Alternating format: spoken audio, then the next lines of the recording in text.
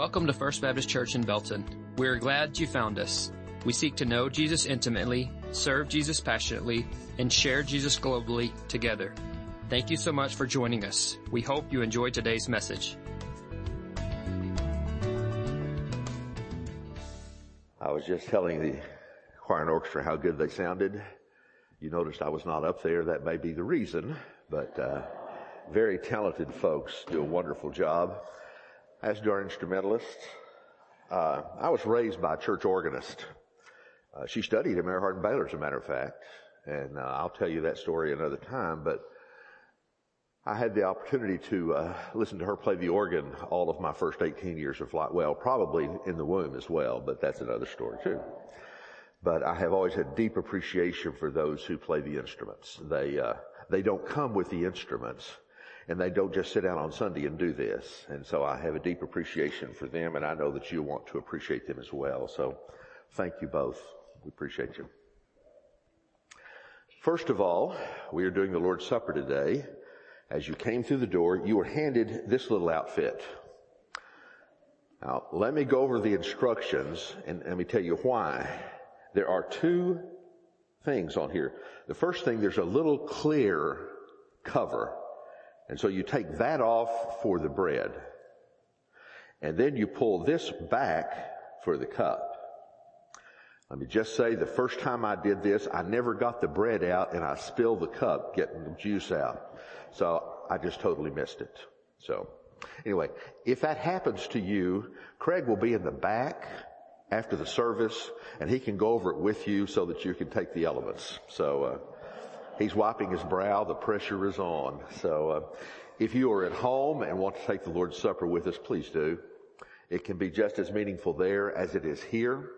And so please take a cracker or a piece of bread or something and some sort of liquid to remember this amazing service that we have. This morning we are gathered at the table of our Lord. It is probably one of the earliest remembrances and earliest formal kinds of worship that new Christians in the time right after Jesus observed. I remember growing up in my home church, the First Baptist Church of Happy, Texas. It was not the Happy Baptist Church, but it was the First Baptist Church of Happy, Texas. Some of you who have had church experiences I have understand exactly what I'm saying. But on that day, the music was different. We didn't have sort of the camp feeling atmosphere. We had very solemn music. And we gathered in front of a table which, as ours says, do this in remembrance of me. I remember as a child wondering about that little cracker that everybody got to eat but me, it seemed.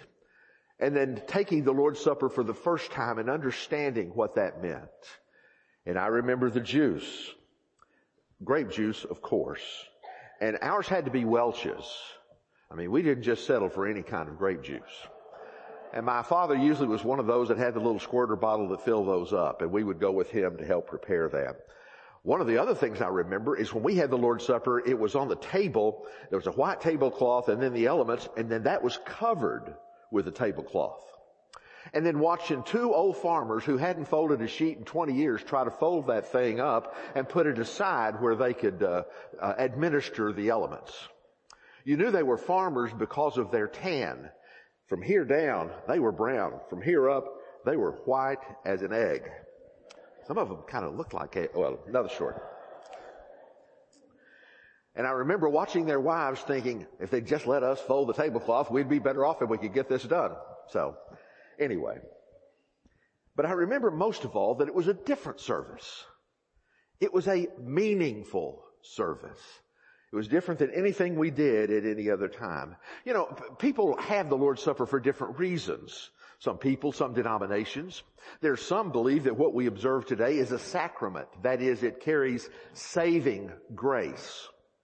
Our Church of Christ brothers and sisters believe that you have to be baptized and take the Lord's Supper in order for salvation to continue. The Roman Catholics have 7 sacraments. The Lord's Supper and baptism are just 2 of the 7. But they believe that those are necessary for salvation. People say, well, are they saved? Well, they are Christians if they believe in Jesus Christ. They're sort of like Baptists in that respect. Being Baptist doesn't save you, but if you believe in Christ, you are a Christian. So, however they do it, they believe that it carries saving grace. Now, the technical word for that, and since I'm over at the college now and do a few things over there, that's called transubstantiation. So if you want to impress your neighbors that are Methodists, tell them that. Say, well, we're not into transubstantiation or consubstantiation. That is, that somehow in the elements, when they are blessed, that they sort of become magically the body and the blood of Christ. In the Roman Catholic system, they believe when they bless the bread and bless the cup, it becomes the actual body and blood of Jesus. That's why if you've ever been to a Roman Catholic Mass, which is always an interesting thing for me, they take the bread out of a locked compartment, and when they get through, they put it back and lock it because it's been consecrated. It's the body of Christ. And that's why when they pour the wine, if they have consecrated that wine, it has to all be drunk that day. They take it very seriously. Baptists believe that these are symbols. Now that in no way says we believe they are less important, but what it does say is that we believe these are symbols of the sacrifice that Jesus made for us. Interestingly, this is one of the things that is in all four Gospels. Gospels were written from different points of view, different perspectives, to different audiences as you begin to study those, but all four of the Gospels have the Lord's Supper in them. Also, 1 Corinthians has it, as Paul was giving instructions to a church that had forgotten how to observe the Lord's Supper. They had made it into a potluck. If you brought your own food, you could have all of that you wanted, but if you didn't have any food, you went hungry. Paul said that's not what the Lord's Supper is about. It is in remembrance of Jesus and his sacrifice. And one of the things he says is that we ought to examine ourselves before we eat the bread and drink the cup. This morning we're going to take a look at that through Matthew 26. And the passage begins, Matthew 26, verse 26. It begins by saying this as they were gathered at the Passover for the Passover feast. While they were eating, Jesus took bread and gave thanks and broke it and gave it to the disciples saying, "Take and eat, this is my body." Then he took the cup and gave thanks and offered it to them saying, "Drink from it all of you. This is my blood of the covenant which is poured out for many for the forgiveness of sins. And I tell you, I will not drink of the fruit of the vine from now on until the day when I drink it anew with you in the Father's kingdom." And they sang a hymn and went out. Right before that, Jesus had told them, the one who is, when evening came, Jesus was reclining at table with the 12, and while they were eating, he said, "I tell you the truth, one of you will betray me." This is in verse 22. And they were very sad, began to say to him and to each other, "Surely not I, Lord." And Jesus replied, "The one who has dipped his hand into the bowl with me will betray me, and the Son of Man will go just as is written about him. But woe to that man who betrays the Son of Man. It would be better for him if he had not been born." Then Judas, the one who would betray him, said, "Surely not I, Rabbi." Jesus answered, "Yes, it is you." And in verse 31, then Jesus told him, "This very night you will all fall away on account of me, for it is written, I will strike the shepherd and the sheep of the flock will be scattered. But after I have risen, I will go ahead into Galilee." And Peter said, "Even if all fall away on account of me, I never will." "I tell you the truth," Jesus answered, "this very night, before the rooster crows, you will disown me 3 times. And Peter declared, "Even if I have to die for you, I will never disown you." And all the other disciples said the same thing. The table of our Lord, it's where we have come today. When you think about those disciples, you think about the things they brought with them. Judas brought a heart that betrayed Jesus. The others brought a heart that was sort of committed to Jesus. Peter brought a lot of pride to the table. What do you bring to the table this morning as we gather here, as we examine ourselves to see what God would have for us in this passage? Well, I think first of all, we may bring selfishness to the table. The scripture tells us that Jesus was reclining at the table with his disciples. That was the way they ate then. It was sort of to lay down at a low table. That's why foot washing was so important to them. I mean, you really wanted people to have clean feet if their feet were by your head when you were eating your meal. It was an essential for them. And as they were doing that, going through the ceremony of Passover and then following that, Jesus was teaching them. And in verse 21, he says, "Truly I say to you, one of you will betray me." And the disciples were stunned, very sad. And they were wondering, "Surely, Lord, you don't mean me." It has always intrigued me that the disciples asked that and discussed that. Shouldn't they know they were not going to be the ones to betray Jesus? But they talked about it. Surely it's not me. And you think that's how uncertain they were about what was going on that evening. And Jesus said, "It's the one who dips his hand in the bowl with me." And Judas said, "Surely you don't mean me, Rabbi." And Jesus said, "So you have said." There's a lot of speculation about why Judas betrayed Jesus. Some people think that Judas was just simply trying to force the hand of Jesus to be the kind of Messiah Judas wanted him to be. The kind of Messiah that at the feeding of the 5,000, if you'll notice, they talked about sitting them in groups, and those were military groups. They counted only the men at the feeding of the 5,000. He wanted a war. He wanted a rebellion so that Caesar would be overthrown, so the Roman governor would be overthrown, so that the high priest would be overthrown. He wanted to take charge, and he wanted Jesus to live up to Judas's expectations of that. And so he decided to force his hand. Surely if they threaten him, he will step forward and be what I want him to be, Judas would say. That's what he was after. In other words, what Judas was saying is, I know better than Jesus how to be this Messiah. Some people thought it was simple greed. After all, he got 30 pieces of silver for betraying Jesus. And evidently that was enough to buy a field, because that's what the high priest did when Judas took the money back to them and threw it at them. Matthew 27 says that after Jesus was condemned, Judas was remorseful and hung himself. We may never know the answer to that one. I don't think that's one we'll relive and replay in heaven, the betrayal of Jesus. I don't think it matters to our faith journey except for this. Whether it's the desire for power or greed, or whether it's to try to make Jesus do life the way we want him to rather than us, I think there's a little bit of Judas in all of us. Could we be at the table betraying Jesus? Preacher, we're good people. I mean, we go to church. We give our money. We act nice to everyone, most everyone. We go on mission trips. But everything we do is fractured by sin. We don't have any pure motives. Our highest motives betray us.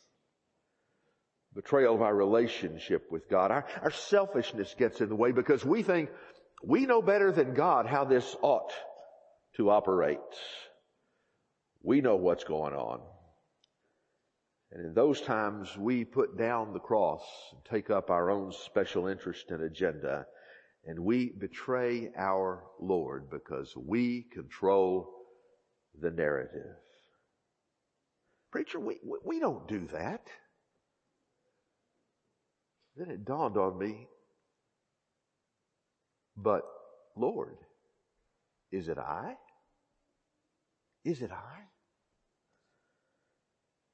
Examine yourself. Several years ago, a movie came out, The Passion of the Christ. It was, the executive producer was Mel Gibson. Churches all around tried to take people and try to get them to go. It was a hard movie. I went to see that, and I came away moved, but it was hard to watch. It was not entertainment. It was not family friendly. It really graphically showed the brutality and the horror of the cross. And it was hard to watch. What I didn't know until studying for this message is that Mel Gibson was in the movie. I think, well, I didn't see him. No, you didn't, but you did if you saw the movie. His face was not in the movie. It was his hand as it held the nail that was driven into the hand of Jesus. Is that us? Have we betrayed our Lord in that way? Lord, forgive me for betraying you, for thinking I know better. With my life, my decisions, and my failures at living for you. Well, there was another there who specifically was singled out, and that was Simon Peter. Verse 31 says, Jesus said, this very night, all of you will fall away on account of me, for it is written, I will strike the shepherd, and the sheep of the flock will be scattered. And then Jesus and Peter had an exchange. Peter said, I don't care what they do to you. If everybody else in the room falls away, I won't. I never will. I truly, and Jesus said, truly, I tell you this very night, you will betray me, you will forget me, you will deny me 3 times before the cock crows. You know, I've always appreciated Peter. He seems to be one of those people that if he thought it, he said it. Now, that's not always a good characteristic. I have a sister-in-law like that.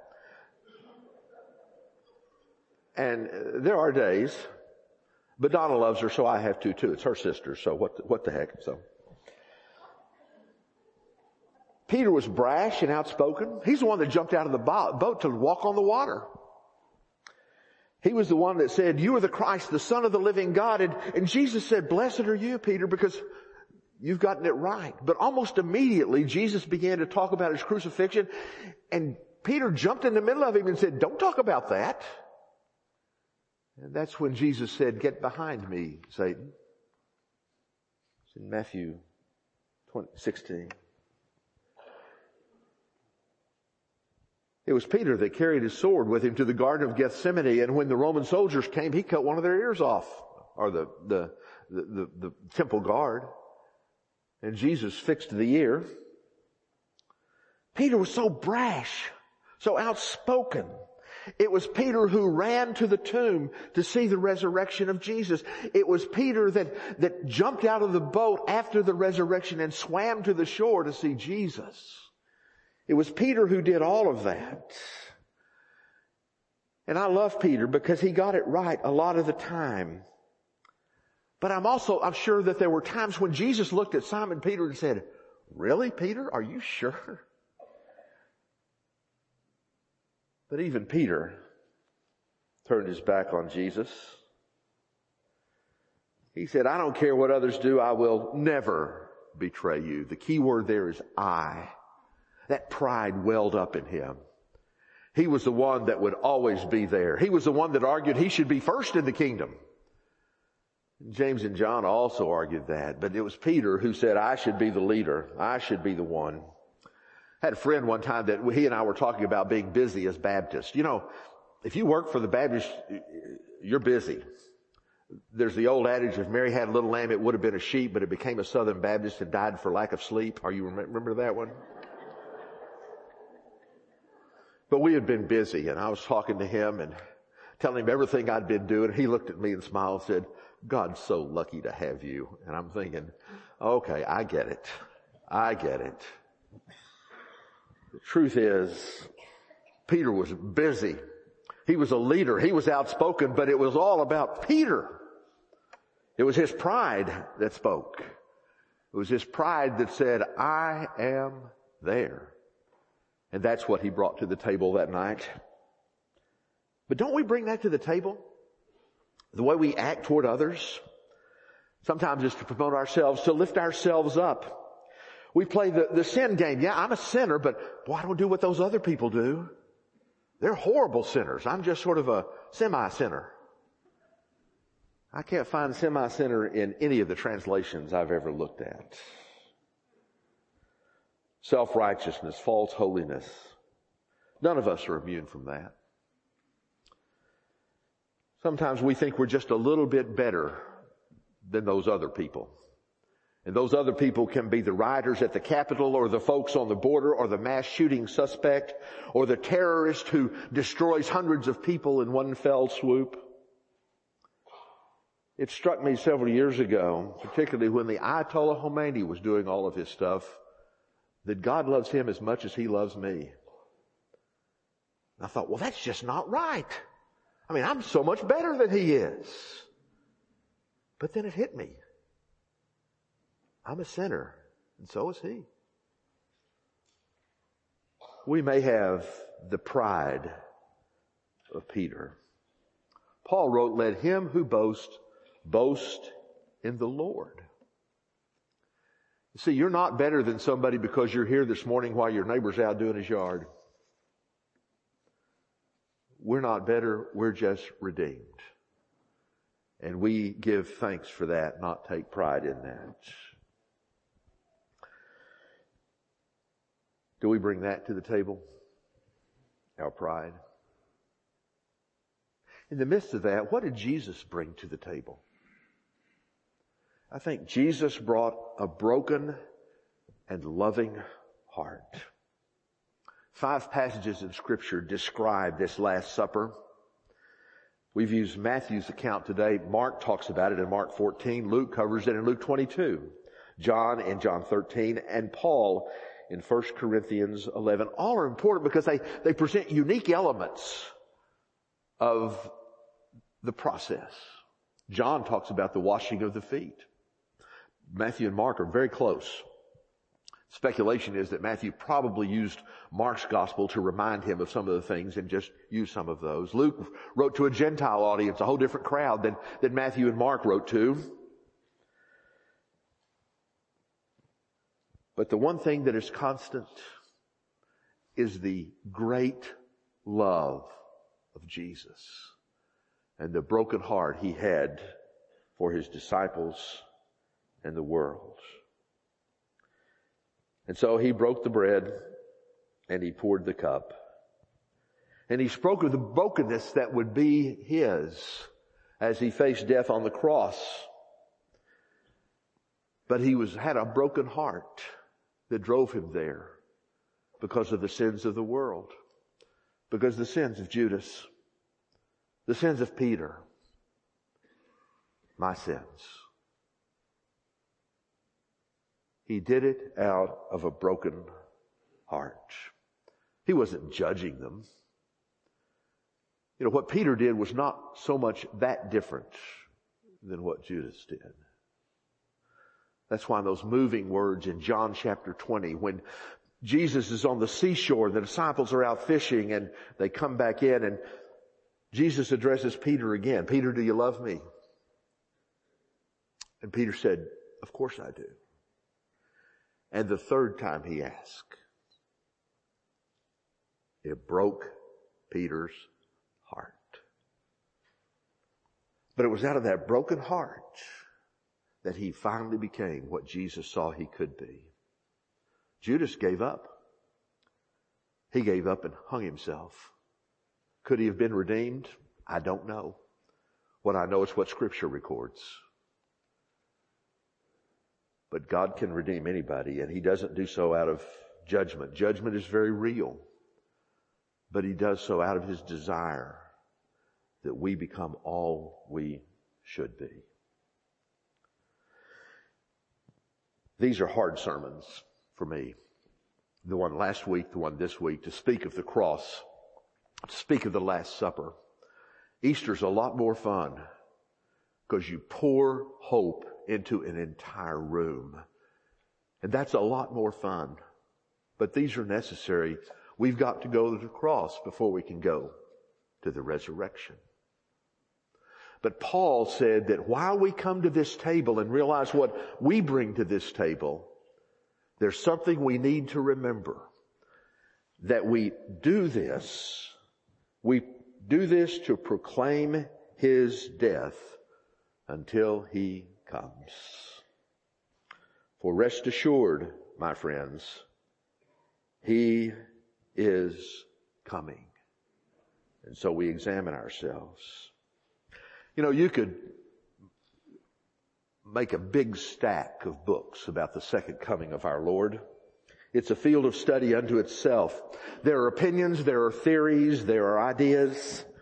I've taken whole courses in that twice on the seminary and college level. Churches have split over it. Wars have been fought over it. But the truth is found in Acts when the disciples keep saying, when's it going to happen? When's it going to happen? When's it going to happen? Jesus said, it's not for you to know the times or places, but you shall receive power when the Holy Spirit comes upon you, and you will be my witnesses in Jerusalem, in Judea, and in Samaria, and in the uttermost parts of the earth. But I do know this, when he comes, we will remember that. What a day that's going to be. He told the disciples, let not your hearts be troubled. You believe in God, believe also in me. In my Father's house are many rooms. I still like the King James. In my Father's house are many mansions. You know, it just sort of sounds better. It translates better rooms. I go to prepare a place for you, and I will come back and take you to be with me also where I am. And you know the way to the place where I'm going. And Thomas said, Lord, we don't know where you're going. How can we know the way? And Jesus said, I am the way, the truth, and the life. And no one comes to the Father but by me. Paul said, remember that. And then John gives us, and I saw a new heaven and a new earth, for the first heaven and the first earth had passed away. And there was no longer any sea, and I saw the holy city, the new Jerusalem, coming down from heaven from God, prepared as a bride, beautifully dressed for her husband. And I heard a loud voice from the throne saying, look, God's dwelling place is now among the people, and he will dwell with them, and they will be his people, and God himself will be with them and be their God. And he will wipe away every tear from their eyes, and there will be no more mourning or crying or pain, for the old order of things has passed away. Remember. That's what we remember. We remember the sacrifice, but we remember the promise that our Lord is coming again. Praise God. Praise God. So what do you bring to the table this morning? I think we probably bring a little bit of all of it. We bring the betrayal of Judas. We bring the pride of Peter. We bring the love of Jesus. And we bring the hope of eternity. I want to ask you this morning, if you would, just to take a moment to reflect on your own life. What did you bring to this table this morning? What did you bring to this time we're spending together?